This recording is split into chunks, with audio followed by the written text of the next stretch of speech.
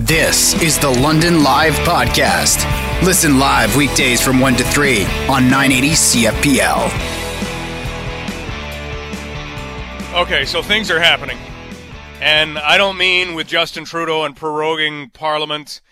Unfortunately, I don't mean with the COVID-19 pandemic. It would be nice if things were happening, you know. Hey, guess what? There's a vaccine and it looks really good and we're not there yet. But things are happening. I have been through the births of 2 children. So going into labor, one of them was 2 o'clock in the morning. My wife wakes up and goes, yeah, it's time to go. And immediately you're as awake as you've ever been. Another one where it kind of lasted into the day, but the labor didn't quite start, but we knew it was starting, but very nerve-wracking times. But I kind of feel even more frazzled right now because I'm trying to procure perhaps the adopting of a dog. I can't believe that this is actually happening. This is something I've kind of been railing against for many, many years. Many years. My daughter's not going to like this. She's moved out already. We didn't get a dog while she lived with us. But I'm having trouble texting right now because I want to make this kind of a surprise for my wife, but I still want her in on it, you know? So it's very different from the birth of our children. That definitely, she was a big part of that. But I'm trying to keep her kind of guessing on this particular thing because she's the one that really wants the dog. And if you don't know me, here's a little bit of backstory as to why all of a sudden now is maybe the time to get a dog. Outside of pandemic times, I travel around a lot with the London Knights. Where they go, I go. And so we have one child that has now grown up and moved away. We have another one that is within a year of doing the same thing. And I'm still planning on traveling around with the London Knights for as long as people will let me. So if I'm gone, Kirsten needs a good companion. I mean, the dog would probably be a better companion than me. So I'm thinking now, get the year, take the year, and then everything's all set. They know each other so that they're not training alone. And, you know, I can walk the dog at any time. I'll let her be the master. I know how that kind of works. But I'm having difficulty. And, of course, I stupidly sent a text to her with someone's giving away puppies. And these things are going fast. And they need homes. You know, this is before they wind up becoming rescue dogs. I'm trying to intercept that. So that's kind of what's happening here. Somebody is giving away puppies, and I've sent a picture of one of the puppies to her. You know, I sent 2, and she wanted one, and it wasn't there. And so now I've sent another one. And I also sent a little note. Oh, by the way, this was dropped off. And she responded nice. So I don't know whether she responded nice that a thing has been dropped off, or nice that that's the dog that she wouldn't mind having live with us for X number of years. See? I'm way more frazzled than when the kids were born. That seemed very straightforward. You know, there wasn't much I had to do. Stay out of the way. Here, I'm directly in the way. I'm the one making the way. So I'm having some challenges, and I'll let you know how things go throughout the show. Nice. Does that mean yes? Nice usually means yes, right? What would you say if you were saying no, but you didn't use the letters N-O? It wouldn't be nice. We've been married 23 years on Sunday. I should be able to read minds. Frazzled. Okay. Lots to come on the show. We're going to talk about ticks in 8 minutes from now. You need to know about ticks because we are a tick hotspot. And what is there to do during the pandemic to pass the time? I don't know. Go for walks in the woods. You're very, very unlikely to run into somebody on a walk in the woods. That's a great pandemic activity. School, not a good pandemic activity, necessarily. Football, bad pandemic activity. Flights on planes, challenging pandemic activity. But walking in the woods, usually good. However, with this being what appears to be a tick hotspot, we better know what sorts of things we've got to do to avoid getting bitten by a tick. You don't want it. You don't want it. You don't want COVID-19, and you don't want Lyme disease either. So 8 minutes, we're on it as to what is happening in this area with ticks. We are also going to do part 2 of our rapid screening and rapid testing for COVID-19. We're going to speak with a company that is making a rapid test, a rapid screening procedure. And we'll talk about what that is. I'll try and eke out what the price point would be on this. It's not into market yet, so they're probably playing around with what that would be, so we'll discuss that. Oh, and in less than an hour from now, the Blue Jays will be on 980 CFPL, and we will have that game for you. London Live will continue at 980CFPL.ca, and we've got a lot more planned for the rest of the show. But the Blue Jays are coming up. We'll have the game. They're also playing tomorrow at 1 in the afternoon, and we'll have that game for you as well. So that's the lowdown.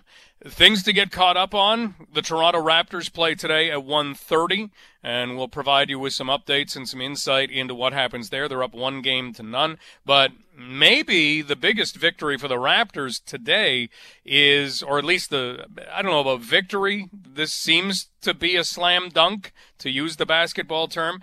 Masai Ujiri, remember last year when the Toronto Raptors won the NBA championship, he was trying to get down onto the court to celebrate with his team. He is the president of the Toronto Raptors. And he was stopped by a security guard. And not long after that, this security guard filed this lawsuit claiming, I don't know whether it's termed damages to his face, jaw, and teeth, but injury to it, and who knows what he wanted. Well, they have now, this security guard was wearing a body cam. Good call, buddy. And here's just a little snippet of, because we can't play the entire thing, but here is a little snippet of what is on the old body cam. Please, please, please, please, please, please. There was an altercation, but you can see who started the altercation. You can see from the body cam perspective of this security guard who ended up being a sheriff's deputy, he pushes Masai Ujiri, unprovoked. Masai Ujiri comes down, and he is trying to put his media pass into a spot, and all of a sudden, boof! This hand comes out, and that hand is accompanied by some choice words. And then Masai kind of moves forward again, and boof! Another hand shoving him back.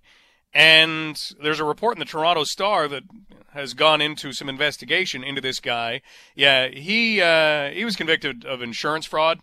Right now, he makes over $200,000 a year, according to this report, and he's been on sick leave since last year, just collecting. He seems to be, how do we put it, a garbage guy, just the way that it would seem. And then he filed this lawsuit, and now there's a countersuit being filed by Masai Ujiri. So we'll see how that plays out. But this body cam footage appears to be pretty damning against the sheriff's deputy. Nobody likes ticks. Sorry if you're a tick. I don't mean any offense, but your fellow ticks, that's who you have to go to find things that like you. Because, no, nobody likes ticks. And every year, according to the Middlesex London Health Unit, they are finding more and more black-legged ticks. And now a large portion of London and the county of Middlesex is being identified as a Lyme disease risk area by public health in Ontario. More black-legged ticks, higher risk of Lyme disease. So it's important for all of us who are left with very few choices to keep ourselves occupied. There is 1, sit still. 2, sit but move slightly. And 3, go for a walk. Sometimes those walks exist in wooded areas. And ticks, they like wooded areas. They also like you. So how exactly do we protect ourselves? Well, to help us in this conversation, we welcome Mike Maris to London Live. Professor Maris is a pest expert and a professor at Fanshawe College. Professor Maris, thank you so much for taking some time for us. Well, thanks, Mike. Thanks for having me on. It's good to talk to you again. Well, great to talk to you. I think last time we talked about rats. Now we're talking about things that are a whole lot smaller, like ticks. What do you know that we should know about ticks? Well, I think the most important thing to know about ticks is that just because you've been bitten by a tick, it's not a guarantee that you're going to get Lyme disease. In the same way that we know mosquitoes carry West Nile virus, but not every mosquito does, and people get bit by mosquitoes all the time without contracting West Nile virus. It's important to remember that most tick bites won't actually lead to Lyme disease. The problem is that the stakes are quite high, right? Because Lyme disease can be quite a debilitating infection. And that's something that, again, along with a list of other things, you don't want. So nobody wants to contract Lyme disease, which means we've got to keep ourselves safe. And if you're taking the dog for a walk in the woods, or you're going for a walk where ticks might be, I don't know, could they be other places that aren't the woods? So generally where we see ticks is going to be wooded areas, as you've mentioned, but also long grass. They tend to be found in those areas as well. So it's just important to make sure that you're keeping an eye on if you have to go into those areas or if you choose to go into those areas. Protecting yourself with an insect repellent that contains DEET is always a good idea. That'll help to ensure that you're not having the ticks be attracted to you. And then after you go out of those areas, if you go for a walk in the woods or in the long grass, just make sure that you have a look for the ticks. The trick can be to try and find them because they can be quite small, right? We're talking about a tick before it engorges and starts feeding. It'll be the size of, like, say, a sesame seed. So it's quite small. You might have to get a friend to help you look for them, especially in the scalp and other areas that you wouldn't be able to see yourself. Really? Because they could get onto us somehow if we were in an area or maybe lying on the grass, and they could hide in our hair? Yeah, in your hair. Generally speaking, people will see them on their legs if they're wearing shorts and walk through long grass, those types of areas. It's more the areas that you can't see that become the problem, because if a tick attaches to you, even if it were to begin feeding on you, you're still talking about 24 hours or so before the bacteria that causes Lyme disease can actually transfer from the tick to you. So if you see it immediately and remove it, it's generally not going to be an issue. You just want to keep an eye on that area, wash with some alcohol and soap and water and just your general cleanliness things.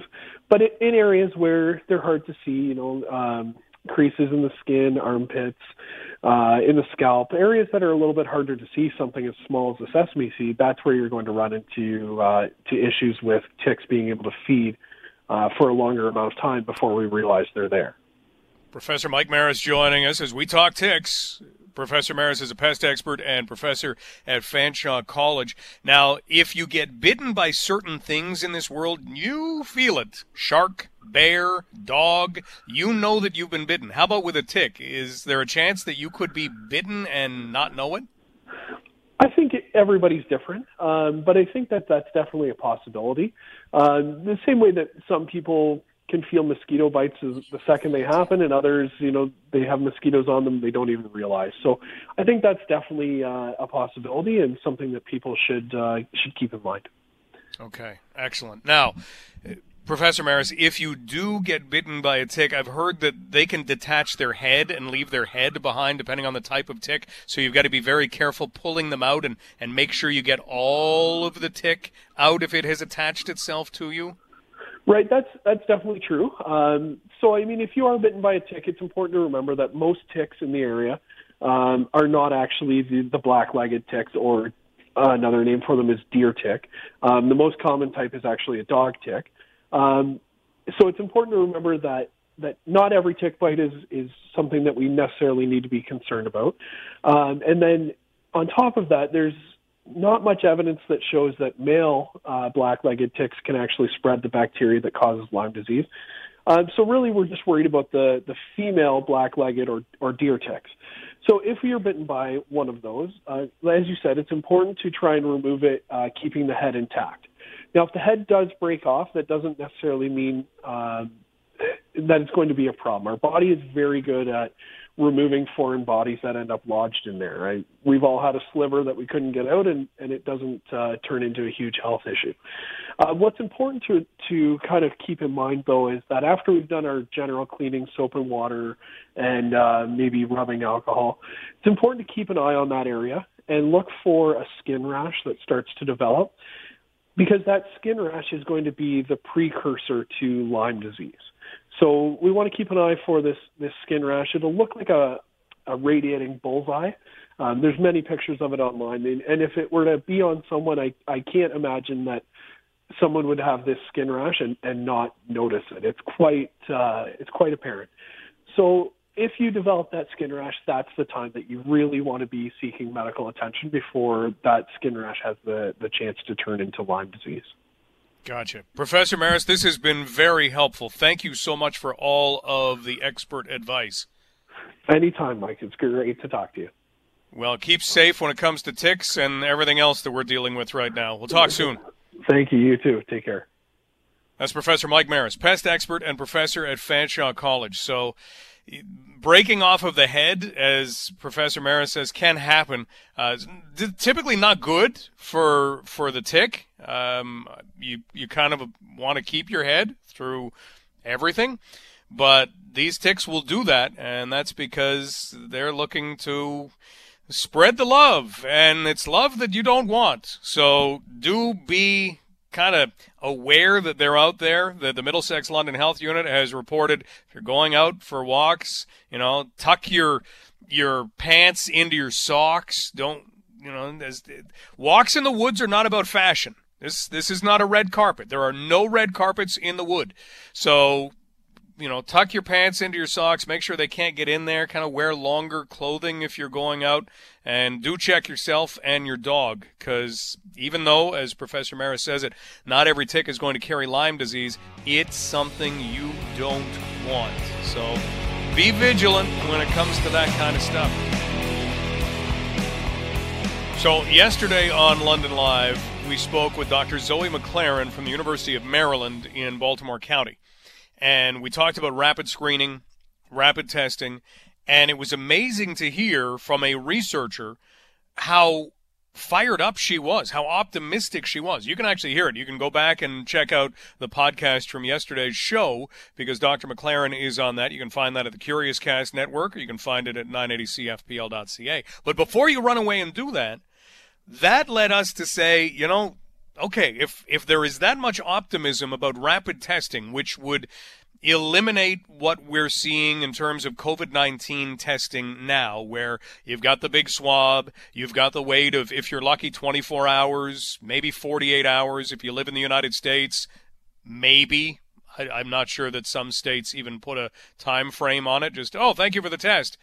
Maybe you'll get your results, but we need to know as quickly as possible if somebody has COVID-19, because this thing spreads, and it sometimes spreads, according to the science, from asymptomatic individuals. And so we wanted to check in with a company that is very hard at work at creating rapid COVID-19 tests. And we have with us the founder, the president, and the CEO of Graphene Leaders Canada, Donna Mandow. Donna, thank you so much for being here. How are you? I'm great, and thank you very much, Mike, for having me on the show. Well, we're very excited. You're excited? Okay, I love hearing that word, because coming out of that interview yesterday with Dr. McLaren, we were all very excited because this sounded not just promising, it sounded possible. So let's kind of go to how you got into rapid COVID-19 screening or testing. For sure. Graphene Leaders Canada, GLC, is a private graphene production and application development company. Our focus up until March of 2020 was directly integrating our graphene technology into water and air treatment solutions along with various coatings. We're working with the Department of National Defense, and we've taken their coating that they put on ship hulls for corrosion resistance, and we've improved it with our graphene by 90%. So we're experts. Dr. Leah Command, who is my Director of Research and Development, is named a World Graphene Expert and is the Vice Chair of the International Standards Committee on Graphene Materials. So we know graphene. March came along, and the whole world, I think, came to a standstill. And while we, in April, shut our doors, a new employee to the company, he's been with us now about 10 months from Cambridge University. He'll be the second in the world in the next few weeks to get his PhD in graphene technology, wrote a plan around integrating our graphene to solve a rapid test for COVID-19 detection, SARS-CoV-2. When we say rapid, we mean a 30-second test. We want 30 seconds. 30 seconds or less, but 30 seconds. At the door, when you walk into that arena, when you walk onto the airline, when you walk into the casino, anywhere that you go that needs to have a confirmation that you are clear of COVID, it's a simple saliva spit test.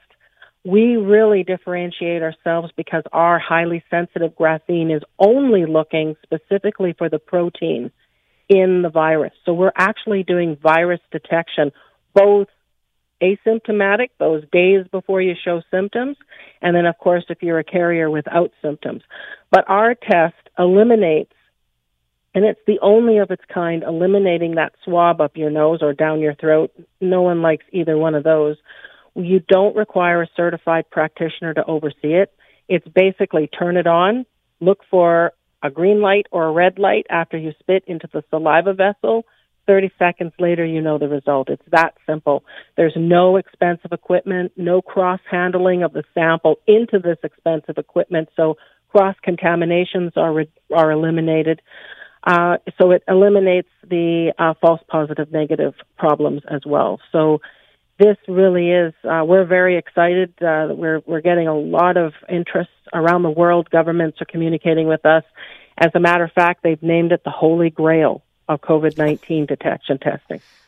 Well, that's a nice compliment right off the bat, and this kind of continues the conversation that we had yesterday with a researcher at the University of Maryland who was talking about this in much the same optimistic way that you are talking about it right now. Donna Mandow is with us, founder, president, and CEO of Graphene Leaders Canada, as they work on a rapid COVID-19 test that, as Donna says, has been called the Holy Grail of testing. So, Donna, you mentioned an arena setting where you would have maybe a line of people. We all go through metal detectors to get into arenas. Exactly. And it would be possible to do a saliva test. Obviously, it would take a little while, so it's going to take longer to get into an arena, but that's a possible outlay for this?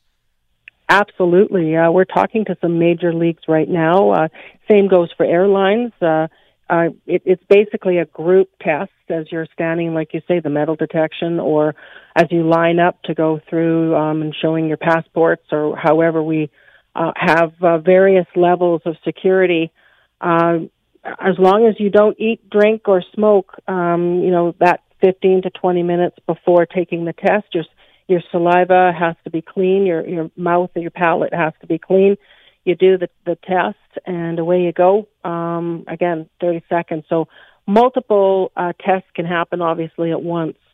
So I think a 30-second test gives us that chance of going back to our old normal. Live Again is what one group in California is calling our test as they market it to the Disneys and various large groups that way. But this is absolutely a possibility when you're talking seconds and not minutes or hours or days.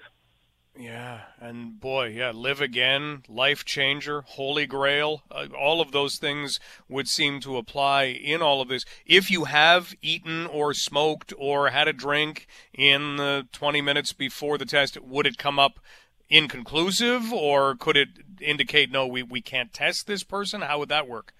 It would show a negative, so nobody wants that. So I think everybody will follow the rules. It's a simple again, as you're standing in line, waiting to get through wherever security lines there will be, it's a simple 15 minutes of just that, no smoking, eating, chewing gum. You have to give your mouth that time for your saliva to clean itself. And your mouth does a great job of doing that. So within that minimal time frame, you take your saliva spit test, and away you go. We are talking right now with Donna Bandow, founder, president, and CEO of Graphene Leaders Canada, and we're going to be talking about when this could be available. But, Donna, here's the thing. If you have a Holy Grail, let's say somebody went and found the Holy Grail, the first thing they would do is set up a nice Kijiji page and say, $75 billion, and this can be yours. How do you balance what this would cost so that you are still able to make a go of it as a company, but then venues or restaurants or whoever wanted to make use of this is still able to afford it? Well, and our mission statement at GLC is people and planet. Everything we're doing in cleaning water, changing air, and developing a rapid test, we want everybody to be able to access it. So our target price is somewhere between that $25 to $30 U.S. number. If we have some big partners, which we already are closing on some great relationships, certainly we'll do our best to bring the costs down even more. And we want this, again, to be something that is available. It's a game changer and a world changer. So we want it to be accessible to everybody. While governments are charging $150, an email from Mexico told me they're paying $170 US for a test there. This absolutely is a small amount to pay to have your freedom live again, old normal back. We don't like the new normal, so this is a solution to get us back to what we were happy with. Right, and could that do more than one test, or would that be $30 per person per test? Well, just like we go to health services and take one test for $100 Canadian or $150, that's one test. This is $25, $30, one test. It's a throwaway. We recycle our electronic, that's our strategy, and exterminate the front end, the saliva component of it. But Generation 2 is already around the corner, and that's going to have software. So you take one test and have an app on your phone that sends a message that says you're clear for the day. Now you can walk around. You don't have to multitest. It will show that you've taken the test at your local clinic or pharmacy, however that shakes out. And then you're free to go wherever you need to go and not test at every door that you enter. So our target timeline to launch is October. Okay, October. So that's very encouraging too. Do you see this as something that individuals would be purchasing? Because if it's going to be $25 a test or $30 a test or whatever it does come out to be, I mean, if you've got a venue with 5,000 people, I don't think you're buying all of the tests for all of the people. So how do you envision that working? Well, I imagine that, stadiums and venues would include it in the price of the ticket, and there'd be some sort of offset cost there. I'm anticipating, and as we have conversations with governments, some of those costs are offset as well, or covered. And just generally, I guess it depends on what kind of a business it is, but we want to make this a sort of a Shoppers Drug Mart scenario, where people could access it in multi-packs or individual purchase kits so that people can use it.